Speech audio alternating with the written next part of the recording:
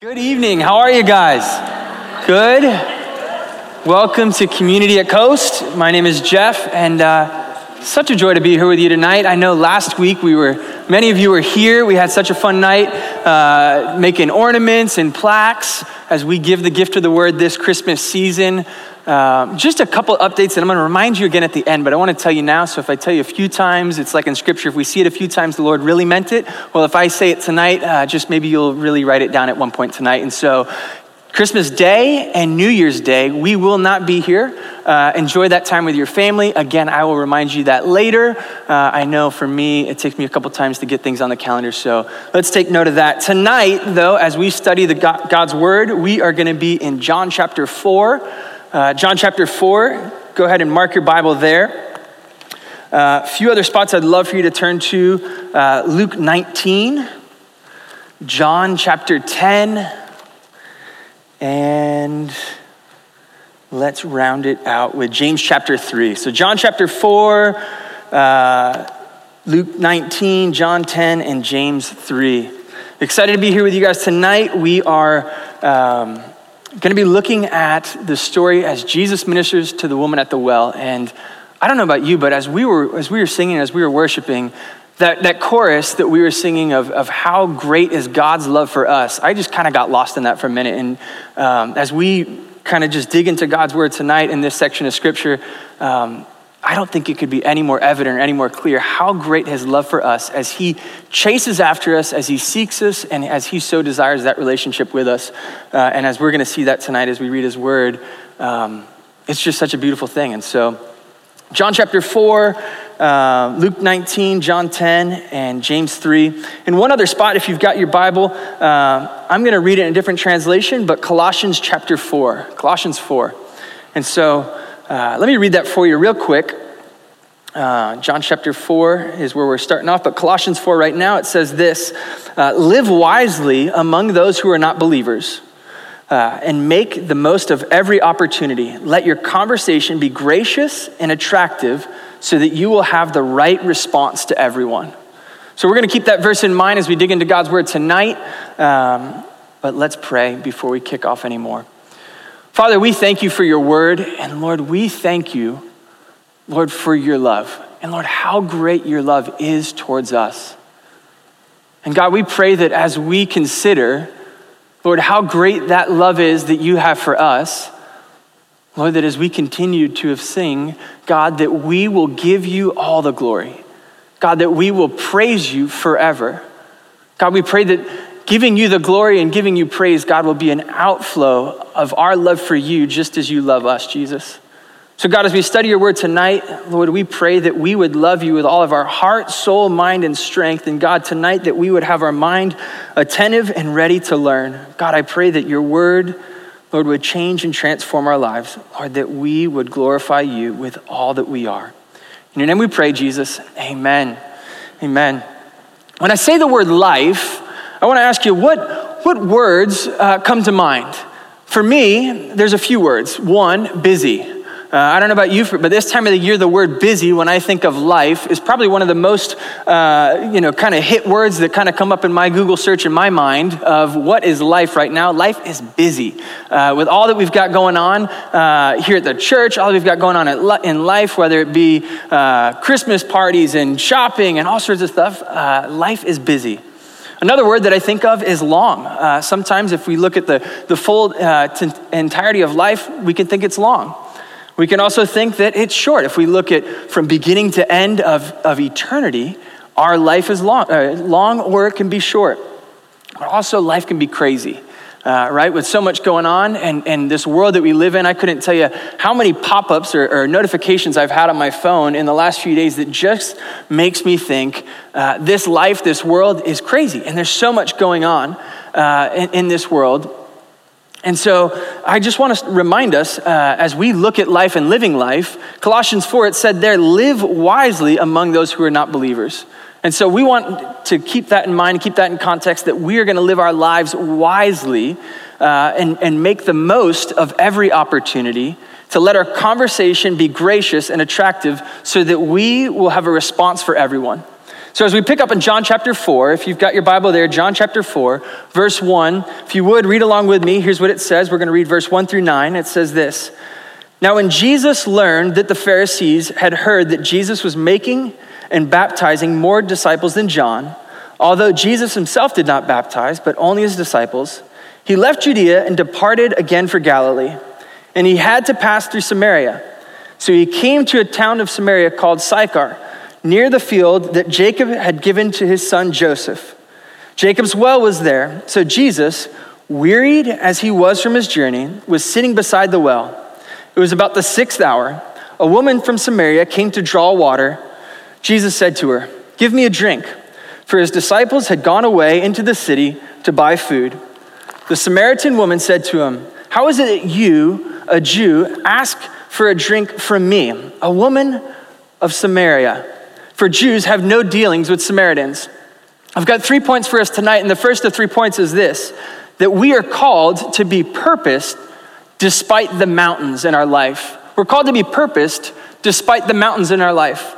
And what do I mean by that? There's all sorts of things. As we talked about what does life look like right now? Life is busy. Life is long. Life is short. Life is crazy. And through this thing that we call life, there are so many mountains that come up in our way. But what do we see? That word purpose there, God had a purpose. In verse 4, it said that he had to pass through Samaria. He was purposed. He was purposed despite the mountains that were there. And we're going to talk about some of those mountains that were in Jesus' life right here in this story, in this situation. And that word, that phrase there, had to, where it says he had to, that word is DEI in the original language, which means there is a need. It is necessary. So he's saying, hey, it's needed, it's necessary that I have to go this way. He had a purpose and he had a reason that he must go, as another translation says, through Samaria. Well, as he had that purpose, what were some of those mountains? The first mountain is this. In verse 4, we see that there was a religious mountain. You see, he was a Jew, and he's going through the area that's called Samaria, right? And in the mind of a Jew in that time, Samaritans were half-breeds. Historically speaking, Samaritans were Jewish people that had intermarried and intermingled with Gentiles. And so Jews looked down on them and said, yeah, you're not really us, and so we can't do life together. And so they would, as we look at the journey that Jesus took to get to Galilee, he took the route that would make most sense, going through Samaria. But most Jews, they would go longer out of the way to the east of the Jordan River to get to the Galilean region, because they said, we're not even going to go through this area of town because we want to not be associated with them for that much at all. We're going to go extra mileage. We're going to go extra distance because we want nothing to do with them.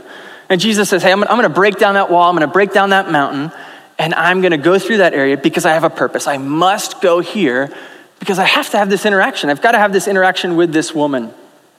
You see, Luke 19:10 tells us this: for the Son of Man came to seek and to save the lost.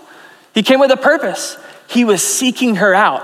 So as he was seeking her out, he said, I got to go this way. I can't seek her out if I'm going to go the other way because she's not going to be there because she's a Samaritan woman. So I've got to go through Samaria. I've got to go to this city. The second mountain we see in verse 5 and 6, let's read it. Verse 5, we pick it up. It says, so he came to the town of Samaria called Sychar, near the field that Jacob had given to Joseph. Joseph's well was there, so Jesus, wearied from his journey, was sitting beside the well. It was about the 6th hour. What's that second mountain? It's a physical mountain. He was tired. He was wearied from his journey.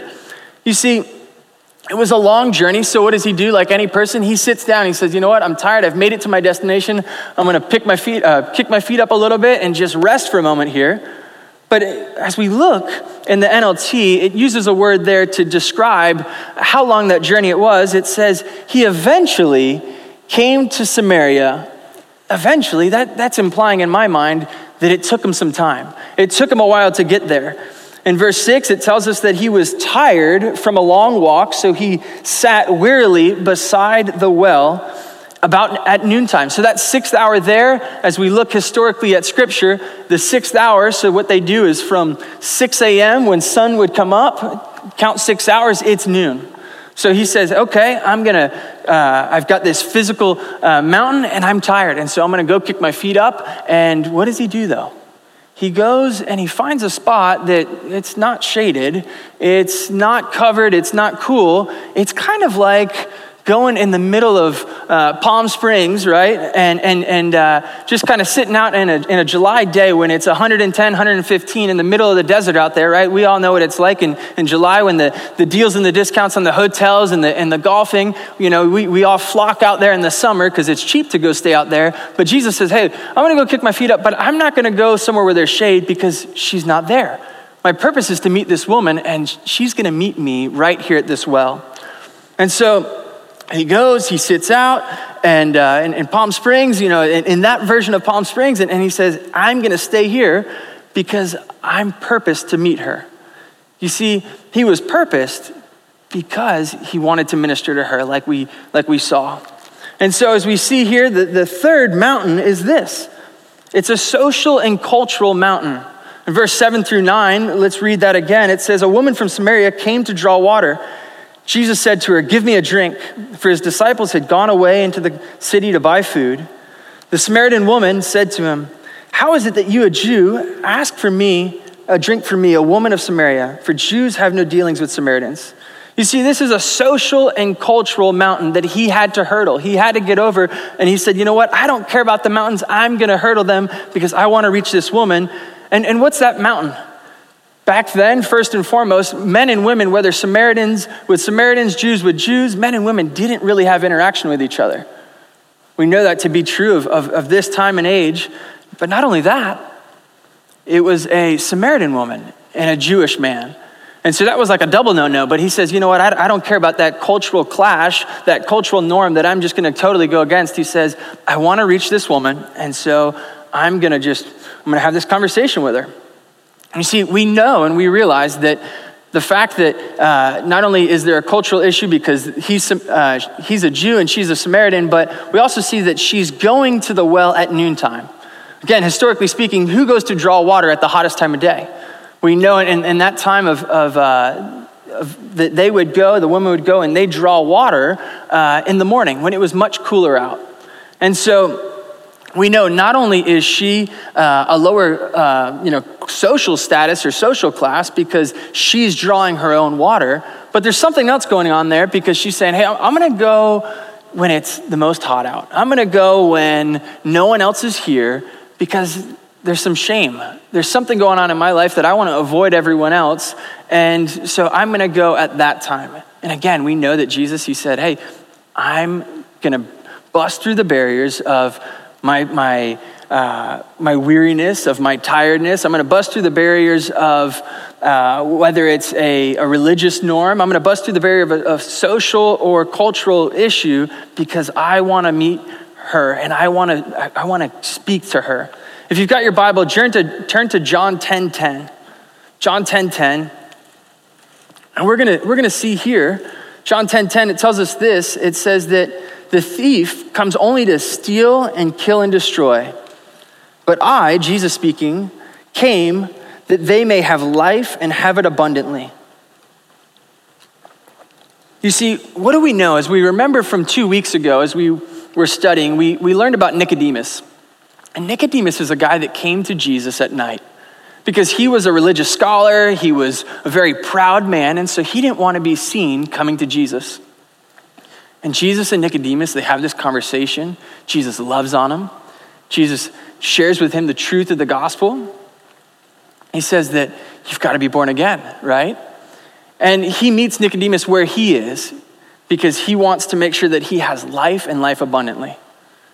But Jesus, he meets this woman, this Samaritan woman, where she is. Two totally different places. Nicodemus, a pious religious scholar. This woman, someone who's got some shame. She's got some brokenness in her heart and in her life. And Jesus says, I'm going to go to you and I'm going to meet you where you are. And so as we see that Jesus is purpose despite the mountains, I want to encourage us as we head into this holiday season to be purpose despite the mountains in our life. Because we're busy. There's so much going on. It's crazy. It's chaotic. We've got parties. We've got gifts to get and gifts to wrap. We've got so much happening. But Jesus is saying, hey, I want you to be purposed with the people that I've called you to reach out to. I want you to be purposed with the people that I've put right in front of you and seek them out. Let's not just make it an accident, but seek them out because I've put them there in front of you for a reason, for a purpose. As we look at this, we see that, God is fully God, but yet fully man, because we know it tells us that he was weary, he was tired. And so just as we see that he was weary and tired, we know that he was able to relate to us. He was able to relate with the weariness and so much going on. And so as we look at his example of being purposed despite those mountains, we can know that if he did it, being fully God, but yet fully man, that's the example that we're called to live up to. This is our call. This is our purpose now and throughout the year, 365 days a year, wherever God calls us and puts us. Let's continue. John chapter 4, verse 10 through 15. Jesus said to her, if you knew the gift of God and who it is that is saying to you, give me a drink, you would have asked him, and he would have given you living water. The woman said to her, sir, you have nothing to draw water with, and the well is deep. Where do you get that living water? Are you greater than our father Jacob? He gave us the well and drank from it himself, as did his sons and his livestock. Jesus said to her, everyone who drinks of this water will be thirsty again, but whoever drinks of the water that I give him will never be thirsty again. The water that I will give him will become in him a spring of living water, welling up to eternal life. The woman said to him, sir, give me this water so that I will not be thirsty or have to come here to draw water. The second of 3 points is that we're called to be purposed despite misunderstanding. We're called to be purposed despite we're called to be patient despite misunderstanding. Patient despite misunderstanding. And here's what I mean by that. In verse 11, we see, she says to him, as Jesus says, if you knew the gift of God and who it is that's saying this to you, give me a drink, you would have asked, and he would have given you living water. And her reply is this, sir, you have nothing to draw the water with, and the well is deep. Now, historically, here's what we know about Jacob's well. The well was one of the deepest wells in the region. It was about 100 feet deep, and it was fed by a stream, an underground stream. And so it was one of the best wells, one of the best sources of fresh water in the area. And so she doesn't get it. She's saying this well is deep. How am I supposed to get this water? But here's the contextual clue is that word gift there in verse 10 that Jesus says, if you knew the gift of God, that word there in the Greek, it's Dorea, D-O-R-E-A. So that's the word in the Greek, and what it's referring to is the Holy Spirit. The gift that Jesus is referring to is the Holy Spirit. And she doesn't know that. She doesn't get that. She doesn't understand that connection. And we see that word here in Scripture just a few times. We see it in John chapter 4 here. We also see it in Acts. We see it in Jeremiah, and we see it in Isaiah. And each time in Scripture that we see that word, it is referring to the Holy Spirit. And one of those times is in Isaiah 44, verse 3. And this is in the Old Testament, but she wasn't a student of Scripture and she wasn't knowledgeable, and so she didn't know that that's what he was referring to. But here's what it says in Isaiah 44:3. It says, for I will pour out water to quench your thirst and to irrigate your parched fields, and I will pull out my spirit, that's the word gift there, on you. And so he's saying, hey, I'm gonna pour this out on you. I'm gonna give you my spirit. And if I give you my spirit, you're never gonna be thirsty again. You're never gonna be, it's gonna quench your thirst. You see, so she didn't get it though. She was totally misunderstanding what Jesus was trying to share with her. It just went right over her head. She lost it, she didn't get it. Verse 12 though, she then continues on in her misunderstanding and she says, are you greater than Jacob? Because to the Samaritans, Jacob was their patriarch. Jacob was the one that they looked to, similar to how the Jews looked to Abraham as their father of their heritage, of their lineage. And so she kind of asked this in a sarcastic and cynical way, and because she thinks that Jesus is being arrogant. Because he says, hey, I've got this gift, I'm gonna give it to you, you're never gonna thirst again. And she kind of thinks that he's knocking Jacob's well here. And so as she asked that question, Jesus, this is what he does. Verse 13 and 14, he redirects her. Jesus says to her, everyone who drinks of this water will be thirsty again. But whoever drinks of the water that I will give him will never be thirsty again. The water that I will give him will become in him a spring of water welling up to eternal life. You see, this is what I see Jesus do. As she kind of asks in a sarcastic and arrogant way to say, hey, what are you thinking? Are you thinking you're better, you're smarter, you're more important than Jacob, the guy that we look to as our patriarch? And he doesn't respond saying, yeah, I'm so much better. This is his response is he just redirects her. He's patient with her. He's loving to her. He's kind to her. Proverbs 15:1, what do we know it says? It says, a quiet and gentle word turns away wrath, but a harsh word stirs up anger. So Jesus lives that out and he says, hey, I'm just going to quietly, gently turn you back to the truth. And so as we communicate, as we share with people the truth of the gospel, sometimes people they're just not going to get it. And we've just got to be patient with them. We've got to be patient with them, loving on them, encouraging them, be patient with them. Verse 15, we see this. We see in verse 15, the woman said to him, sir, give me this water so that I will not be thirsty or have to come here to draw water. And so we see that she's interested, but why is she interested? She's interested because the Lord, Jesus, he gave a quiet and gentle word. So she's interested now. Jesus got her attention because of the way that he responded to her. But she still doesn't get it. She's thinking, okay, this is physical, this is practical, he's gonna meet my need, and I won't have to come back here to get water. So he's got her heart. She's now kind of thinking, she's chewing on it a little bit, but she doesn't quite get it. God doesn't call us to bash people with the gospel, right? I think we all know that. And so let's follow the example of Jesus here by just gently loving them. John 4:16-26, let's pick it up there. Jesus said to her, go, call your husband and come here. The woman answered, I have no husband. Jesus said to her, you're right in saying, I have no husband. You have had 5 husbands, and the one you have now is not your husband. What you have said is true, the woman said to him. Sir, I perceive that you're a prophet. Our fathers worshiped on this mountain, but you say that in Jerusalem is the place where people ought to worship. Jesus said to her, woman, believe me, the hour is coming when neither on this mountain nor in Jerusalem will you worship the Father. You worship what you do not know, and we worship what we know, for salvation is from the Jews. But the hour is coming and is now here when true worshipers will worship the Father in spirit and truth, for the Father is seeking such people to worship him. God is spirit, and those who worship him must worship in spirit and truth. The woman said to him, I know that Messiah is coming, he who is called Christ. When he comes, he will tell us all things. Jesus said to her, I who speak to you am he. You see, the last thing that we're called to do is we're called to be pointed in our communication despite misdirection. And what I mean by that is this. As Jesus says to her, hey, go tell your husband, tell him to come and come back to me because I want to continue to share. And she says, well, I've got no husband. Now, she wasn't honest and forthright to say, well, yeah, I've had 5 husbands or anything like that. She's just like, yeah, squirrel, let's look over here. I don't have a husband. Let's not talk about that right now. And she's trying to just like redirect the conversation to this place of where she's kind of been found out, where she's kind of been caught.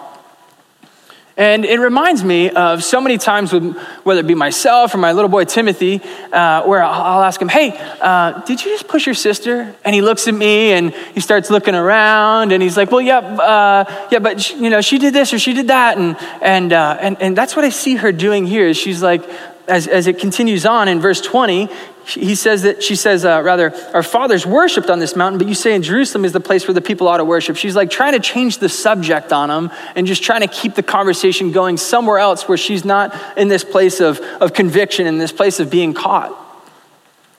And oftentimes, I'll even, my wife, all the time, she'll ask me, we do dishes, we put them in the dishwasher at the end of dinner, and she'll, the next morning or that night, she'll say, hey, did you start the dishwasher last night? And I'll say, because I didn't start the dishwasher. And, so the things would be clean in the morning. And here's my response, typically, and she'll tell you, is what I'll say is, well, yeah, I didn't know if you were going to put something else in, and so I didn't want to run it, and, then, it's now running, and that dish that you were going to put, no, I just need to tell her, no, I didn't start it, right? Just like my son doesn't tell me, yeah, I did this or did that. He tries to misdirect and redirect. And so that's what we see, that Jesus, though, he's very pointed. And he says, woman, believe me, the hour is coming when neither on this mountain nor in Jerusalem will you worship the Father. And here's what he's saying. He's saying that worship isn't about location. Worship's a matter of your heart.